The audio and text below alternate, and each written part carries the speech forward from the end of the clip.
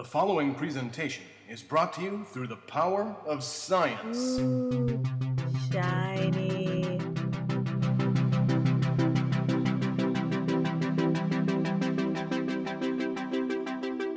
Welcome to Generations Geek, a family-friendly celebration of geekdom by father-daughter Rocketeers. I'm science fiction writer Scott Pearson, and I'm joined, as always, by my daughter. Hello. And we are two generations of geek. This is episode 28, Art in Space. And we'll be talking with Hugo Award-winning author Ron Miller about his new book, The Art of Space, as well as his work in Hollywood and his passion for the novels of Jules Verne. If you ever wonder what we're up to between podcasts, check in with us on Twitter or Facebook, or email us at thegeeks@generationsgeek.com. Also, drop by generationsgeek.com for handy links to all of our podcasts. Now, on with the show. Ron Miller, welcome to Generations Geek. Thank you. Let's dig right into your new book, The Art of Space. Do you want to tell us a little bit about how that project came to be? Well, actually, I believe it came to be when Will Steeds, the editorial director at Elephant Books, contacted me about the possibility of doing a new book about Chesley Bonestell. And one thing led to another, and we wound up doing a book about 150 space artists instead. You have already done a definitive book on Chesley Bonestell that won a Hugo Award. Chesley Bonestell, I mean, that was a no-brainer for me. I mean, I wouldn't be doing what I do today had it not been for Chesley Bonestell. So I threw myself heart and soul into that book because I'd been collecting Bonestelliana for 40 or 50 years, and actually after he died, after his wife passed away, a friend of mine and I acquired all of Bonestell's records, photographs, scrapbooks, albums, correspondence, and the copyrights to all his work. Wow. And so we ran that for a while, but there was no way I could really maintain that archive the way it should have been. So now it resides in a private collection where it's being properly archived and cataloged. So that's good. But in any case, for a long time, I had access to pretty much everything that remained of Chesley Bonestell. Yeah. So the book evolved from that. What came first for you, being an artist or being a fan of space? That was kind of simultaneous. I grew up back when TV shows were, like Space Patrol and Tom Corbett and this sort of thing. And I would race home from elementary school to make sure I got home in time to see, the latest episode of Superman or Tom Corbett or Space Patrol. I ate up everything I could read about astronomy. This is this era when Sputnik had just gone and up, and the Mercury program was gearing up. So it was kind of a golden age for space travel in a way because it was everywhere. And so I couldn't turn around without, seeing spaceships, something about space flight or astronauts. But, I also loved art. I mean, I've been drawing literally as long as I can remember. Any ideas I might have had about being an astronomer were shot down when I realized I had no talent whatsoever for math. And, all numbers over 80 look pretty much alike. So I dawned on me, actually, while I was in college, that I could combine my interest in art with my interest, in astronomy and space and become a space artist, which is what I do. And so that brings us back to The Art of Space, your new book. We've been looking through it and enjoying it. One thing that strikes me about it is that when you do a history of the art of space, it simultaneously becomes a history of space travel and a history of how people think about space travel. And I found that really fascinating. What was it like for you to go through these centuries of visions of beyond Earth and review them and put together this book? Well, I've been doing this forever. I mean, to my left here is two 8.5-foot tall bookcases with nothing in it but books on space flight, and astronautics, and there's two of the shelves have nothing in them but books that are filled with space art. some of them going back to the 1920s. So I've always liked this. I mean, so doing the book was really just something I sort of lived and breathed for decades. All the historic stuff in the book, the stuff, say, from the 1930s on back, came from my own collection. And the remainder of the book largely came from the infinitely generous members of the International Association for Astronomical Artists, which is this group of I think there's about 150, 200 members all around the world who do space art of all kinds. And so between my things here and them, the book came together. I was looking through the book trying to find a new favorite. I thought, I'm going to find my favorite art in here. And I keep coming back to Bonestell for myself. I just so love his work. I love what a gloriously optimistic vision of space that they had back when he was working, and how they imagined this, like they had no doubt that there would be these giant space stations and people would be working and living in space. It's so exciting. I still find his work so energizing, even though now in some ways it's out of date in its representation of technology, but in other ways it's still far ahead of time because we still don't have big space stations like that. Bonestell illustrated both space travel and the universe the way God meant it to be. Yeah. The moon with craggy mountains, and spaceships with pointy noses and wings. And you're right though, there was that romantic quality to his artwork that appeals more deeply than if he had just done cold depictions of technology. Yeah. I've often compared Bonestell, some of the similar people who work similarly to him, to the Hudson River School painters. And these are the people who went west, in the middle of the 19th century, mm-hmm. and brought back these enormous panoramic paintings of Yosemite and Yellowstone. Yeah, and these paintings were mural size. They traveled the country, like road shows, and gave people a real sense of really the awe-inspiring quality of the American West that no one had ever seen before. No one even suspected places like Yosemite or Yellowstone, even existed in reality. And so you see these paintings which really emphasize not just the scientific or the photographic depiction of these places, but the deep, raw, awe-inspiring emotional side of it. Well, that really helped, they say, for example, create our first national parks. They're really based on the public reaction to the paintings of Thomas Moran and Alfred Bierstadt. And Bonestell did the same thing. Until he was painting depictions of the planets, for example, or a space flight, were obviously artists' depictions. They look like paintings.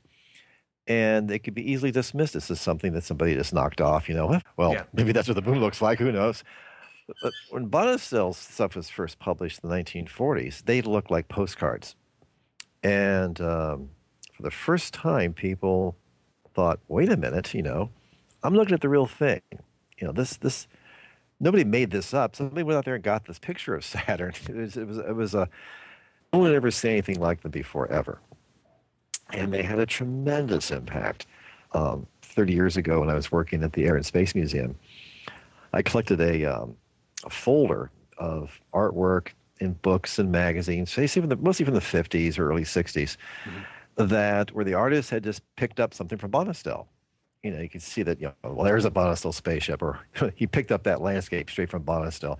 And I stopped when the file got to be over 2 inches thick. If you're going to do a picture of the moon, well, use Bonestell as reference, because he knows that's what it's going to look like. So he had a tremendous influence, not only on artists, but through them on hundreds and hundreds of thousands of people who grew up expecting space travel to be exactly like that. That was what it's going to look like. And then of course reality cheated us, and spaceships don't have pointy noses and wings. Yeah. They will, though. They're getting there. They really are. I mean, nothing looks much more like a Bonestell spaceship than Spaceship One. Yeah. Really. So we just maybe might be anticipating too much. We just haven't gotten there yet. I was trying to find my favorite of the entire book, and I couldn't because there's so much amazing stuff in here. But I went into the index and found all of the pieces that you made and chose 3 that I liked the best. I'm blushing. I thought we could talk about a little bit. I should probably go get my copy of the book so it's in front of me so we're talking about the same things. On page 74 and 75, there's this awesome, like, huge landscape. It's on a moon, and it's super pretty. In the little description, it talks about how the star might be expanding into a red giant. Mm-hmm. And so you can sort of see it because the ice and stuff on the moon is melting. Mm-hmm. And that's super cool.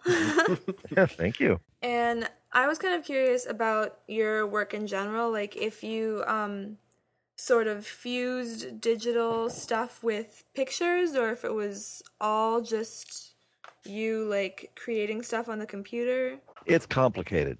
My background is traditional, media. So, like for the first space art books I did, they were all painted, just using acrylic paint. And I really resisted doing anything digital for a long time. My artist friends would say, "Oh, you should try digital. It's all going to look the same, And I got a book project where I had to both write and illustrate 10 books, 2 books every 3 months. I did the first 2 paintings, and I thought, oh, my God, there's no possible way I'm going to meet this deadline. So I swallowed hard and started working digitally. And I thought, holy smoke, this is fun. But when I showed it to my artist friends, and they said, oh, it looks like a Ron Miller painting. And I thought, that's just what I needed to hear. Actually, I haven't gone back since. But because my background is traditional media, these things tend to be kind of mixed media, depending on which picture you're pointing to. Some of them I just did the whole thing in Photoshop, lock, stock, and barrel. Other ones, wherever I go, I take my camera with me. So I'm taking pictures of rocks and landscapes and clouds and all kinds of things that might go into my files, be useful. So sometimes there's some digital photography going into these things. I've built models and photographed them. I can't remember if there's an example in this book or not, but a recent painting I did for Astronomy Magazine of the Comet Rendezvous. I built a model, a 3-dimensional model, not a digital model, of the comet, and used that in the picture, right? Went ahead and painted on top of it digitally and everything. So, they're really mixed media things, really, in a lot of ways. I think there's a painting in here of eruption of a volcano on Io, with all these arcing streams of, incandescent lava. That was done with pencil on paper and scanned. I scanned it. I reversed it so it was white on black, and I added color to all those arcing streams. Whatever is required to make it right. Yeah. So, the best way to get a rock in the picture is to take a picture of a rock and stick it in. That's what I do.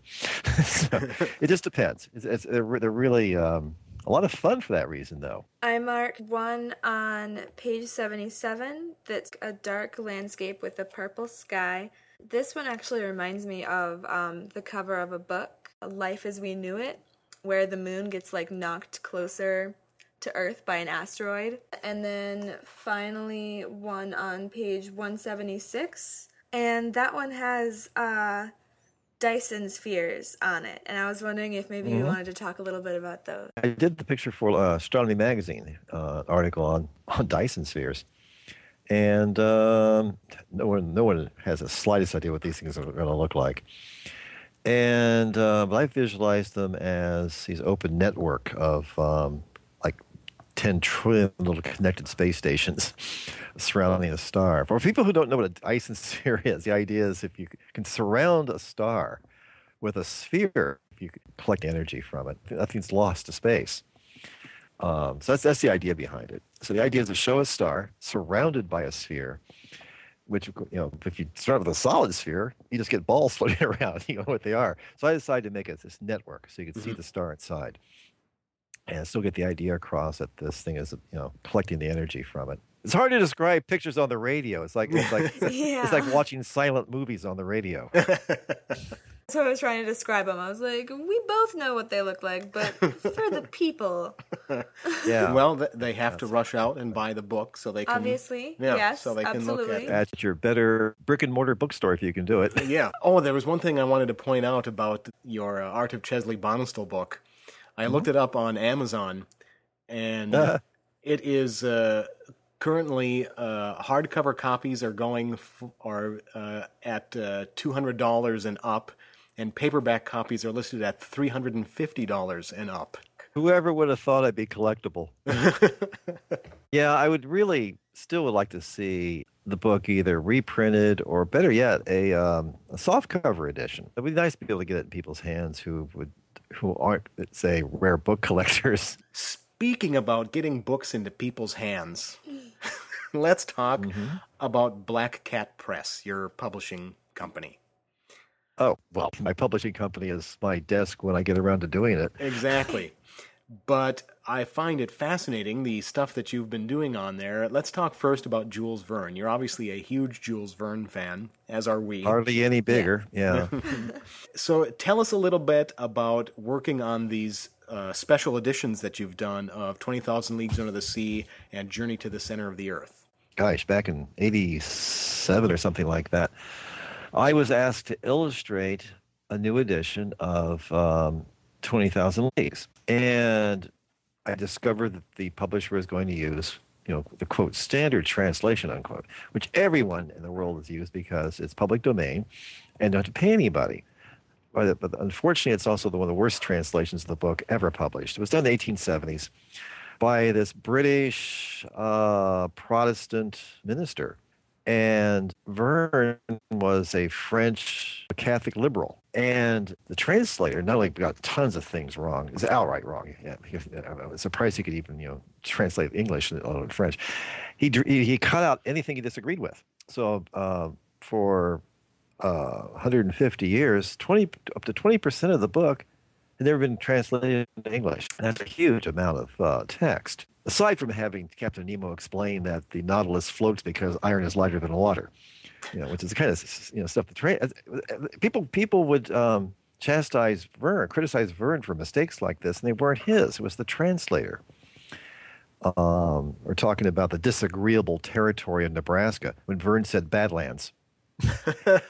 So I told them, I said, I of course, I desperately want to illustrate the book, but how about if I provide a new text, one that replaces all the missing text and one that corrects all the errors, which turned out to be 3,000 of them.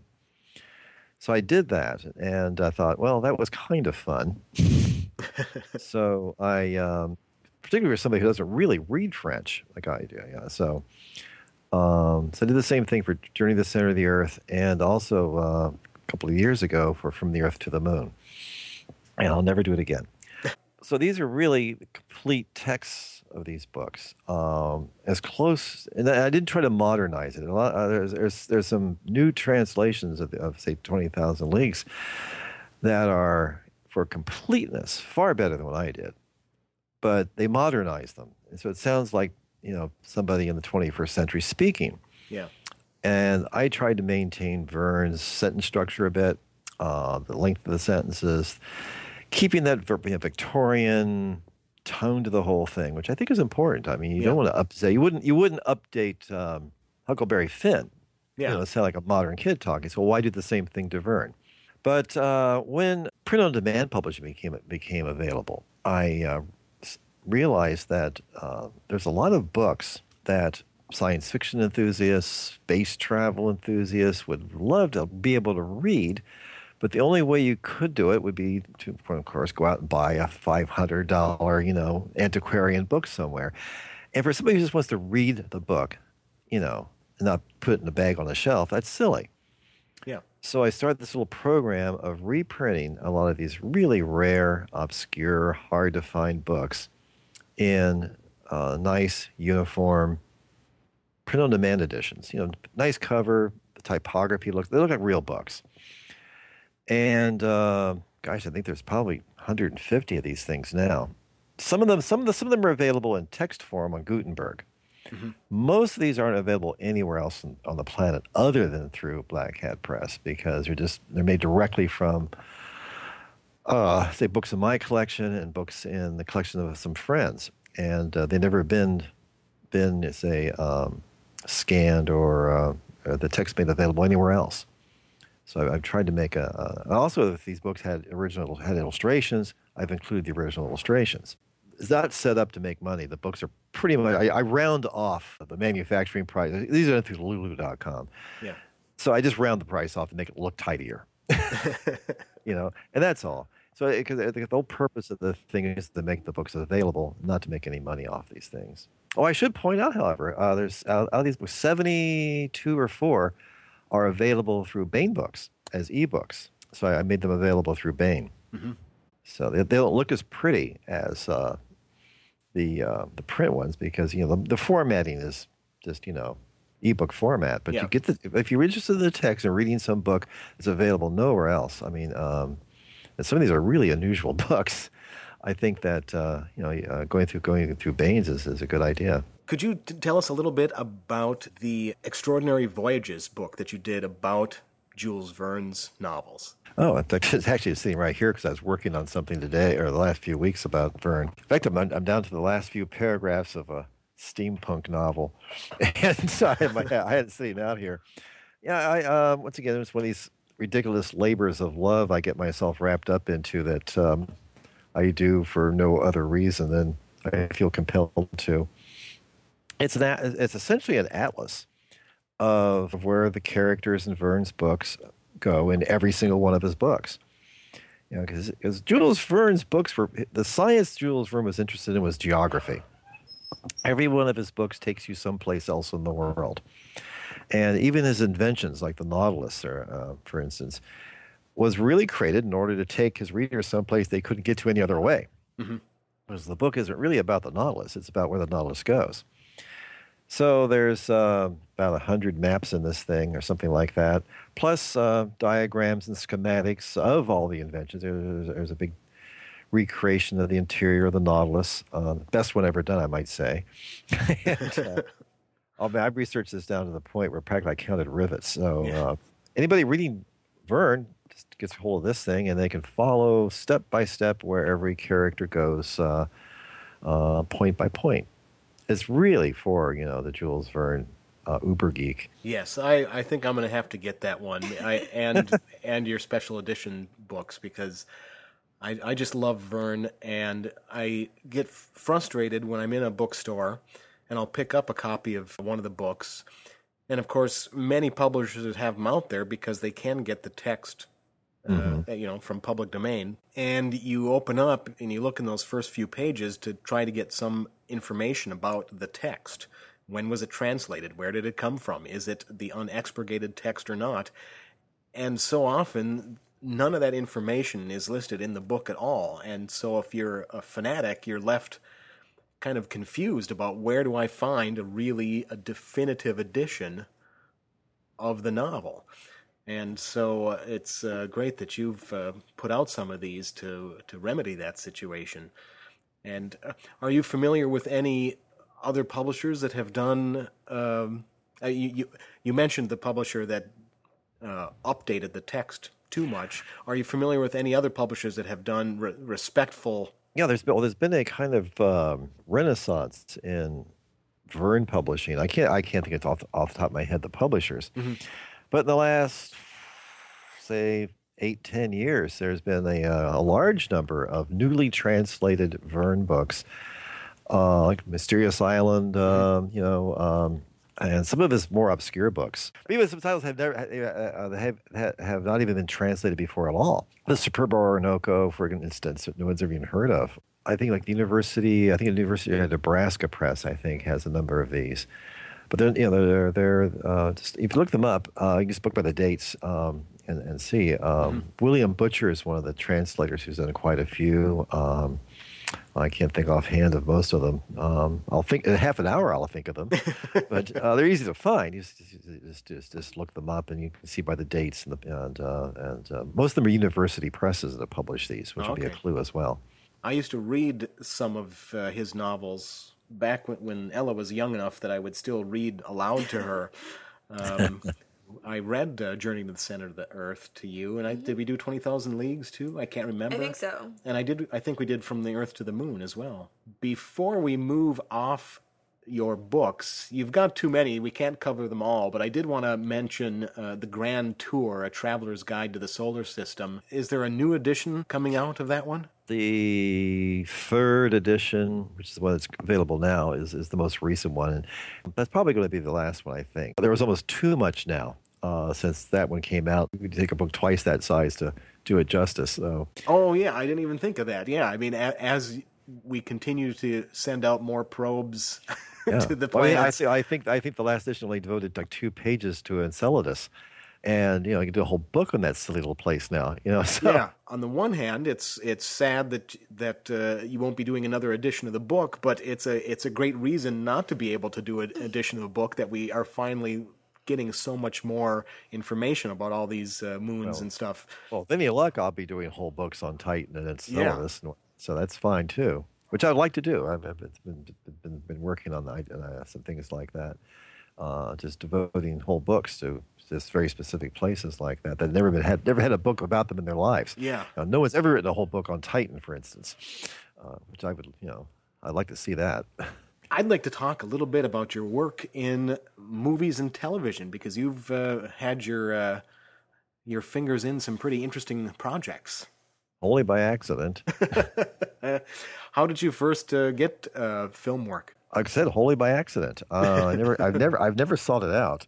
Back in, I guess it was 82 or thereabouts, I was sitting at my drawing table. I mean, literally wondering where my next cheeseburger was coming from.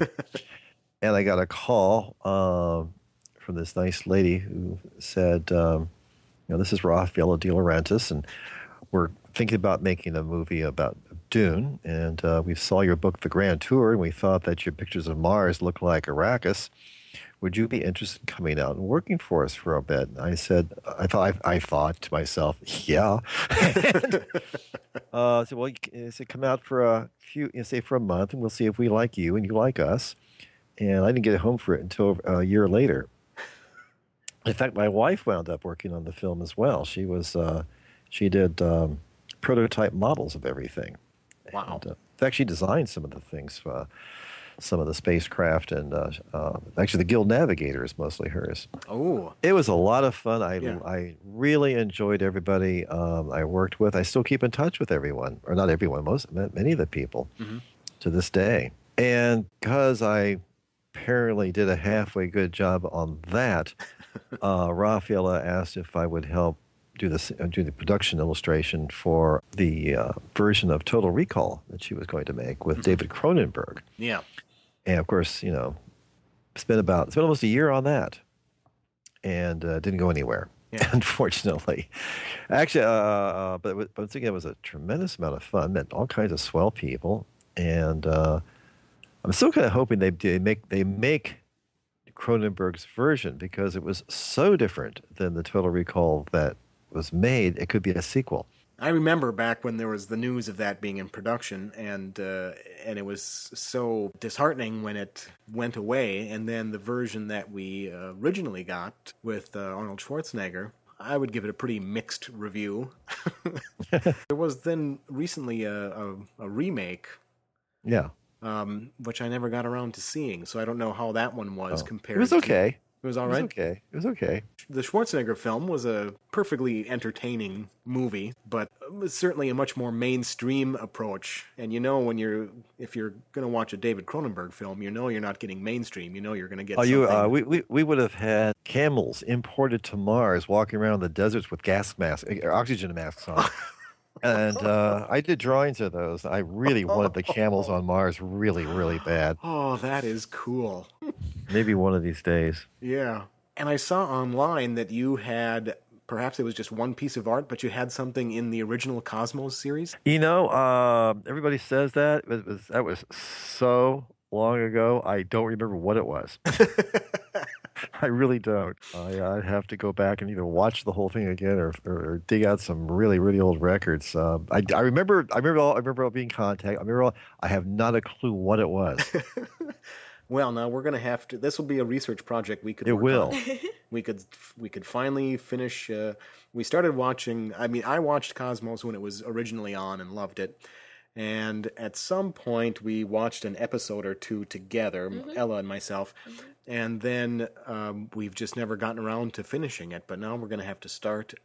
Well, don't do it from the beginning on my account. And just keep a close eye on the credits and see if we can track down what Ron's contribution was. And you've done some work with James Cameron. What was that? Oh, he was going to make a Mars movie, basically the first expedition to Mars. And I was really well. What happened was I got dropped largely because Red Planet and Mission to Mars came out pretty much at the same time. And it was too many Mars movies. Yes. And I don't even think there really was a script for this at the time I was working on it. It was really just a lot of ideas. I did a ton of drawings of spacecraft. My wife did a big model of a Mars rover, and unfortunately the project was dropped. But I really wish it had picked up because it would still be the best Mars movie ever made. Well, that's one thing I was going to say is that this one could have been the good Mars movies because it would have been. The ones that came out both kind of flopped, as I recall. Other two, I liked Red Planet the best. Still, yeah, it was because his was more about the exploration of the planet. The story evolved from the location rather than superimposing other things on top of it, turning Mars to a background. Yeah. And in fact, I'm still looking for space movies that do that, where the adventure and the story are driven by the environment. There was one other director that you worked with, George Miller. What was that about? Oh, that was about 5 minutes. He was slated to be the original director for Contact. Myself and about half a dozen other space artists like Don Dixon or Don Davis. I forget who all were there. Went for a meeting. Kip Thorne was there. Carl Sagan was just there, sort of by speakerphone because he was very ill at the time. Yeah. And so we had this meeting. We sketched up stuff. We talked about the plot and the story and all these things. And we went home, and then somebody else made the movie. Some of these credits on my bio that gets around, I need to go around and correct them some because sometimes these connections are a lot more tenuous than they deserve. Deserves being put on a resume. He just called you one time and he was like, "Sup," and you were like, "Sup," and then he just hung up the phone. And that was it. Pretty close. What are a couple of your favorite space movies? Oh, 2001. Of course.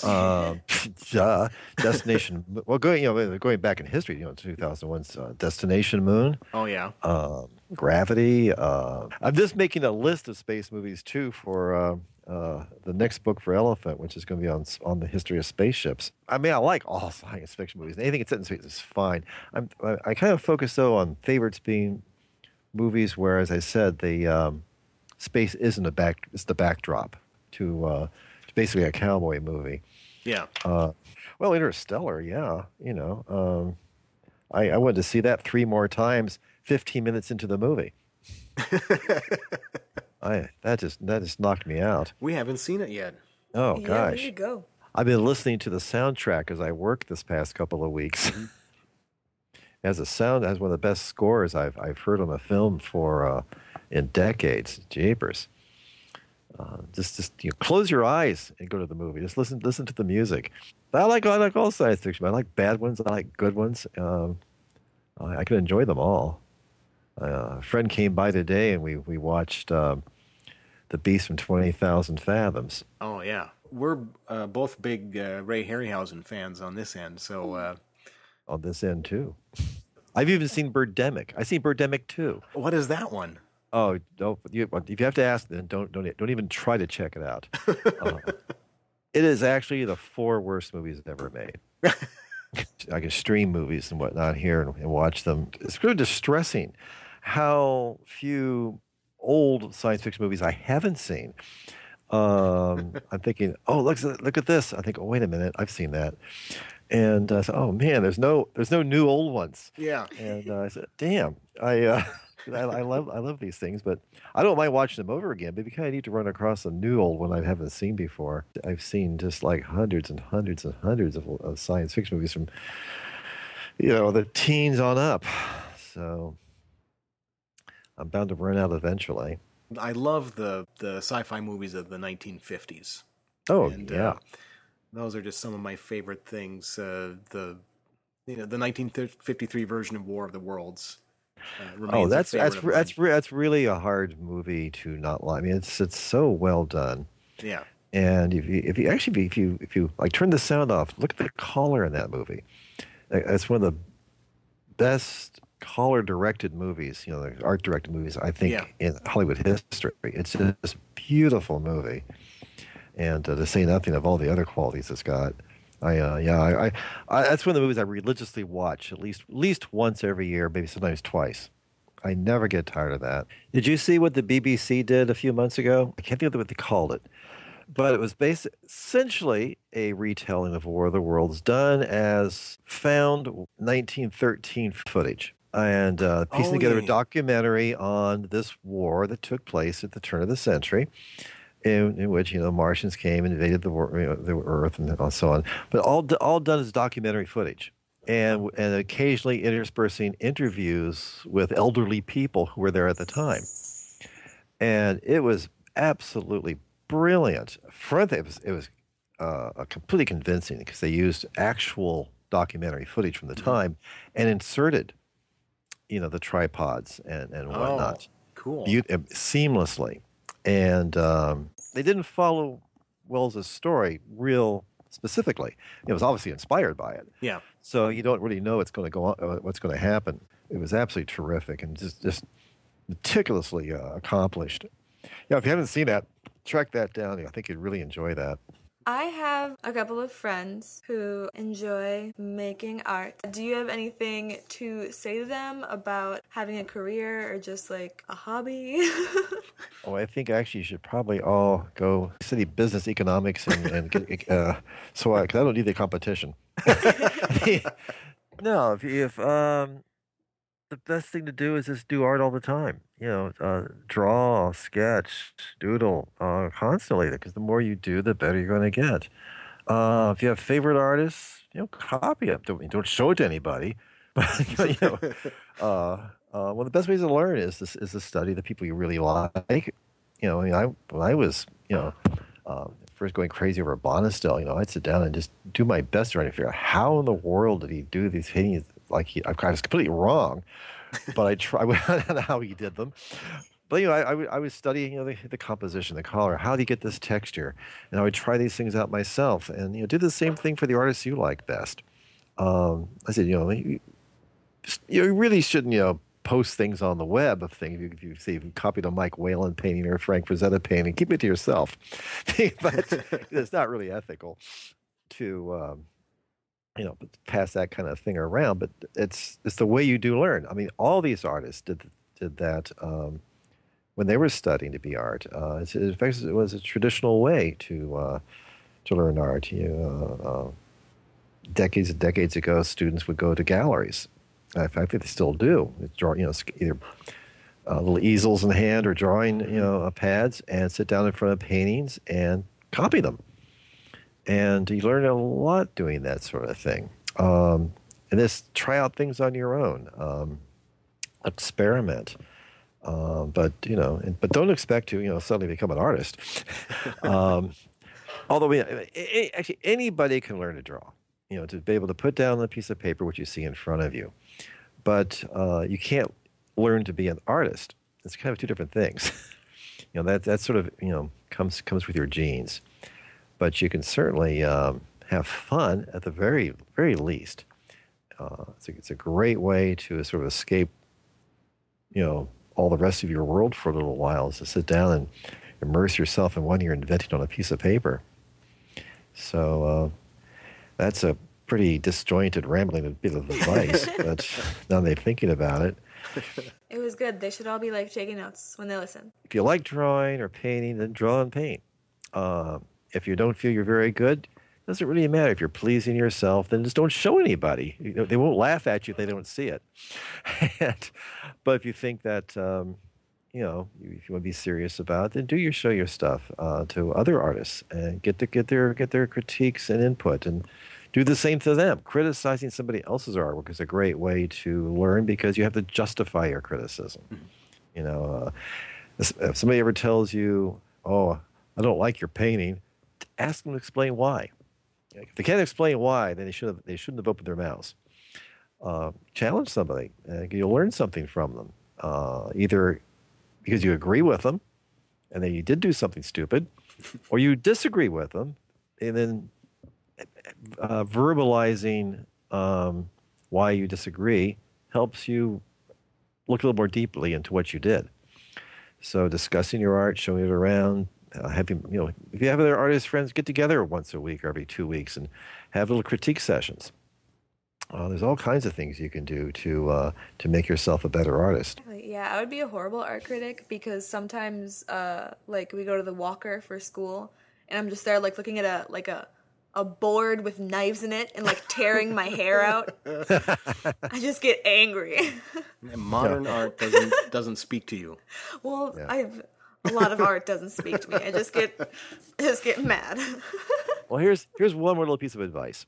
There's two ways you can look at artwork. For example, there's whole schools of art that kind of leave me cold.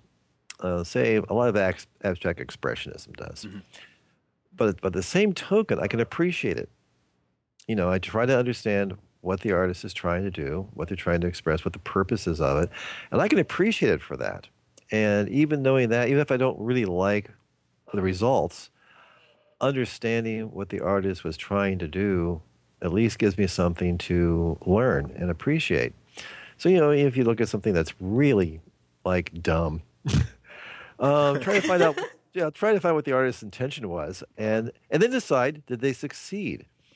Did the artist say, well, I wanted to express, my feelings about starving hamsters in pet shops around the world. Well, then you know what he was trying to do, and the question then, did his artwork succeed in doing that? If the answer is yes, then it's really not a bad piece of artwork. You don't have to like it, but you can at least know it succeeded in what was good. It's good.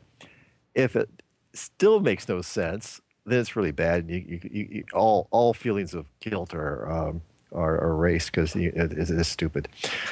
But at least find out what the intentions were, and you can judge the art on that and decide whether it was successful on those terms. Even if you don't have to like it. Next time I'm at the Walker, I'm going to hear your voice in my head. Just be like, Al, just read the caption. Yeah, sure. Well, I have a friend who's an uber movie geek. I mean, this guy knows everything about every movie made literally since 1900. I mean, it's uncanny. And he does not understand why I'll watch a bad movie. And I say, why do you waste your time watching these terrible movies when, Plan 9 from Outer Space or something, when you watch something good? I say, well, because I'm enjoying it. Even if I know it's a bad movie, but if I watch it from what Edward was trying to do, mm-hmm. There's things there I can appreciate, and realize it's not that bad. They can have their own charm sometimes, and sometimes exactly. Older movies like that, the low-budget movies of yesteryear, what comes across sometimes is still so much how much they loved what they were doing. Yeah. They loved the movies. They wanted to make a movie, and you can sense their aspirations even as they are falling so far short. Occasionally some of these old B movies from the 50s will have really brilliant ideas. They're probably maybe too good for bigger budget movies. Yeah. The friend who came by today, every Sunday afternoon we will watch some old movie here, and I was suggesting Kronos for next Sunday. It came out in the 50s, and zero budget, actually had cell animation for the on some of the special effects, and but the idea was brilliant. I don't know if you've seen it. This machine lands on Earth. It's the size of the Chrysler Building, but it's just a huge block. It's like the monolith. Yeah, it just sits there. This big black thing. It absorbs energy, and apparently, the implication is to broadcast it back to wherever it came from. That's all it does. And the idea of the alien monster in this film, basically just being this big, faceless black block the size of a skyscraper, is a brilliant idea. Yeah. They did it on a budget of like $18, apparently. Well, some of the effects they pushed their effects budget as far as they could. They did some really neat things with no budget. But they had an idea, though, I think that was as good as any movie of probably actually better than some bigger budget science fiction movies, which would have just had a monster, you know. So some of these old movies are worth watching because they didn't replace imagination with budget, which so often happens. In this age of photorealistic CGI, there's all these huge, pretty images thrown at you, but there's explodies. Yeah, but there's nothing behind it. It doesn't right. really grab you in an that's why I was so tickled to see how much of Interstellar was not CGI. Yeah, they did a lot of practical photography on location. Yeah, and like the spacecraft was a model, and I thought it shows, which is good. We love us some good old-fashioned practical model making. We do. I was talking to a special effects friend of mine about this some years ago, and my idea was sometimes, like even in some of the George Powell movies, like in Conquest of Space, or even sometimes you can see the wires if you look. Yeah. But what it does is it puts you in the position of erasing them, and it makes these movies more participatory. Mm-hmm. You're taking part in creating the illusion instead of this illusion being there, done. And I think that actually makes these movies partly more fun. I think partly more immersive, and in a way more believable. So I think that sometimes having the strings show occasionally isn't really that bad a thing. You do mentally erase them. Yep. I've seen some movies half a dozen times before I realized that the strings hold the spaceship even were visible, because I had done that. I had done that. I erased them. I said, "Holy cow! Those things are blatantly obvious. Why did I see that years ago?" Well, I was watching The Lord of the Rings last night with my friend, and for the first time, I was noticing the cuts where they replaced Elijah with Kieran, his size double. So I'd be like, "Oh, that's Kieran," and my friend's like, "What are you talking about?" I'm like, "It's his size double. He's just a little person. It's him."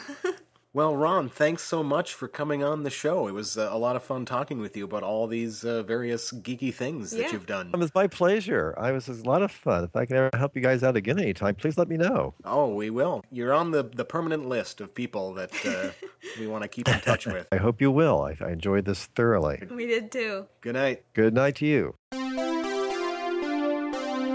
That's all the time we have for this episode. Tune in next time for episode 29, The Battle of Three Movies. We'll be talking about the final Hobbit movie and how it wrapped up the series with special guests Kevin Lauderdale, host of the Chronic Rift Network podcast It Has Come to My Attention, and his daughter Elizabeth. Generations Geek is part of the Chronic Rift Network, which broadcasts from a boat in Lake Town.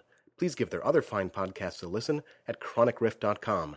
Thanks for listening, and come back next time.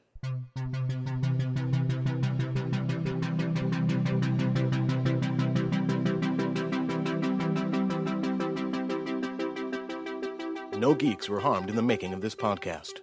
Ooh, shiny.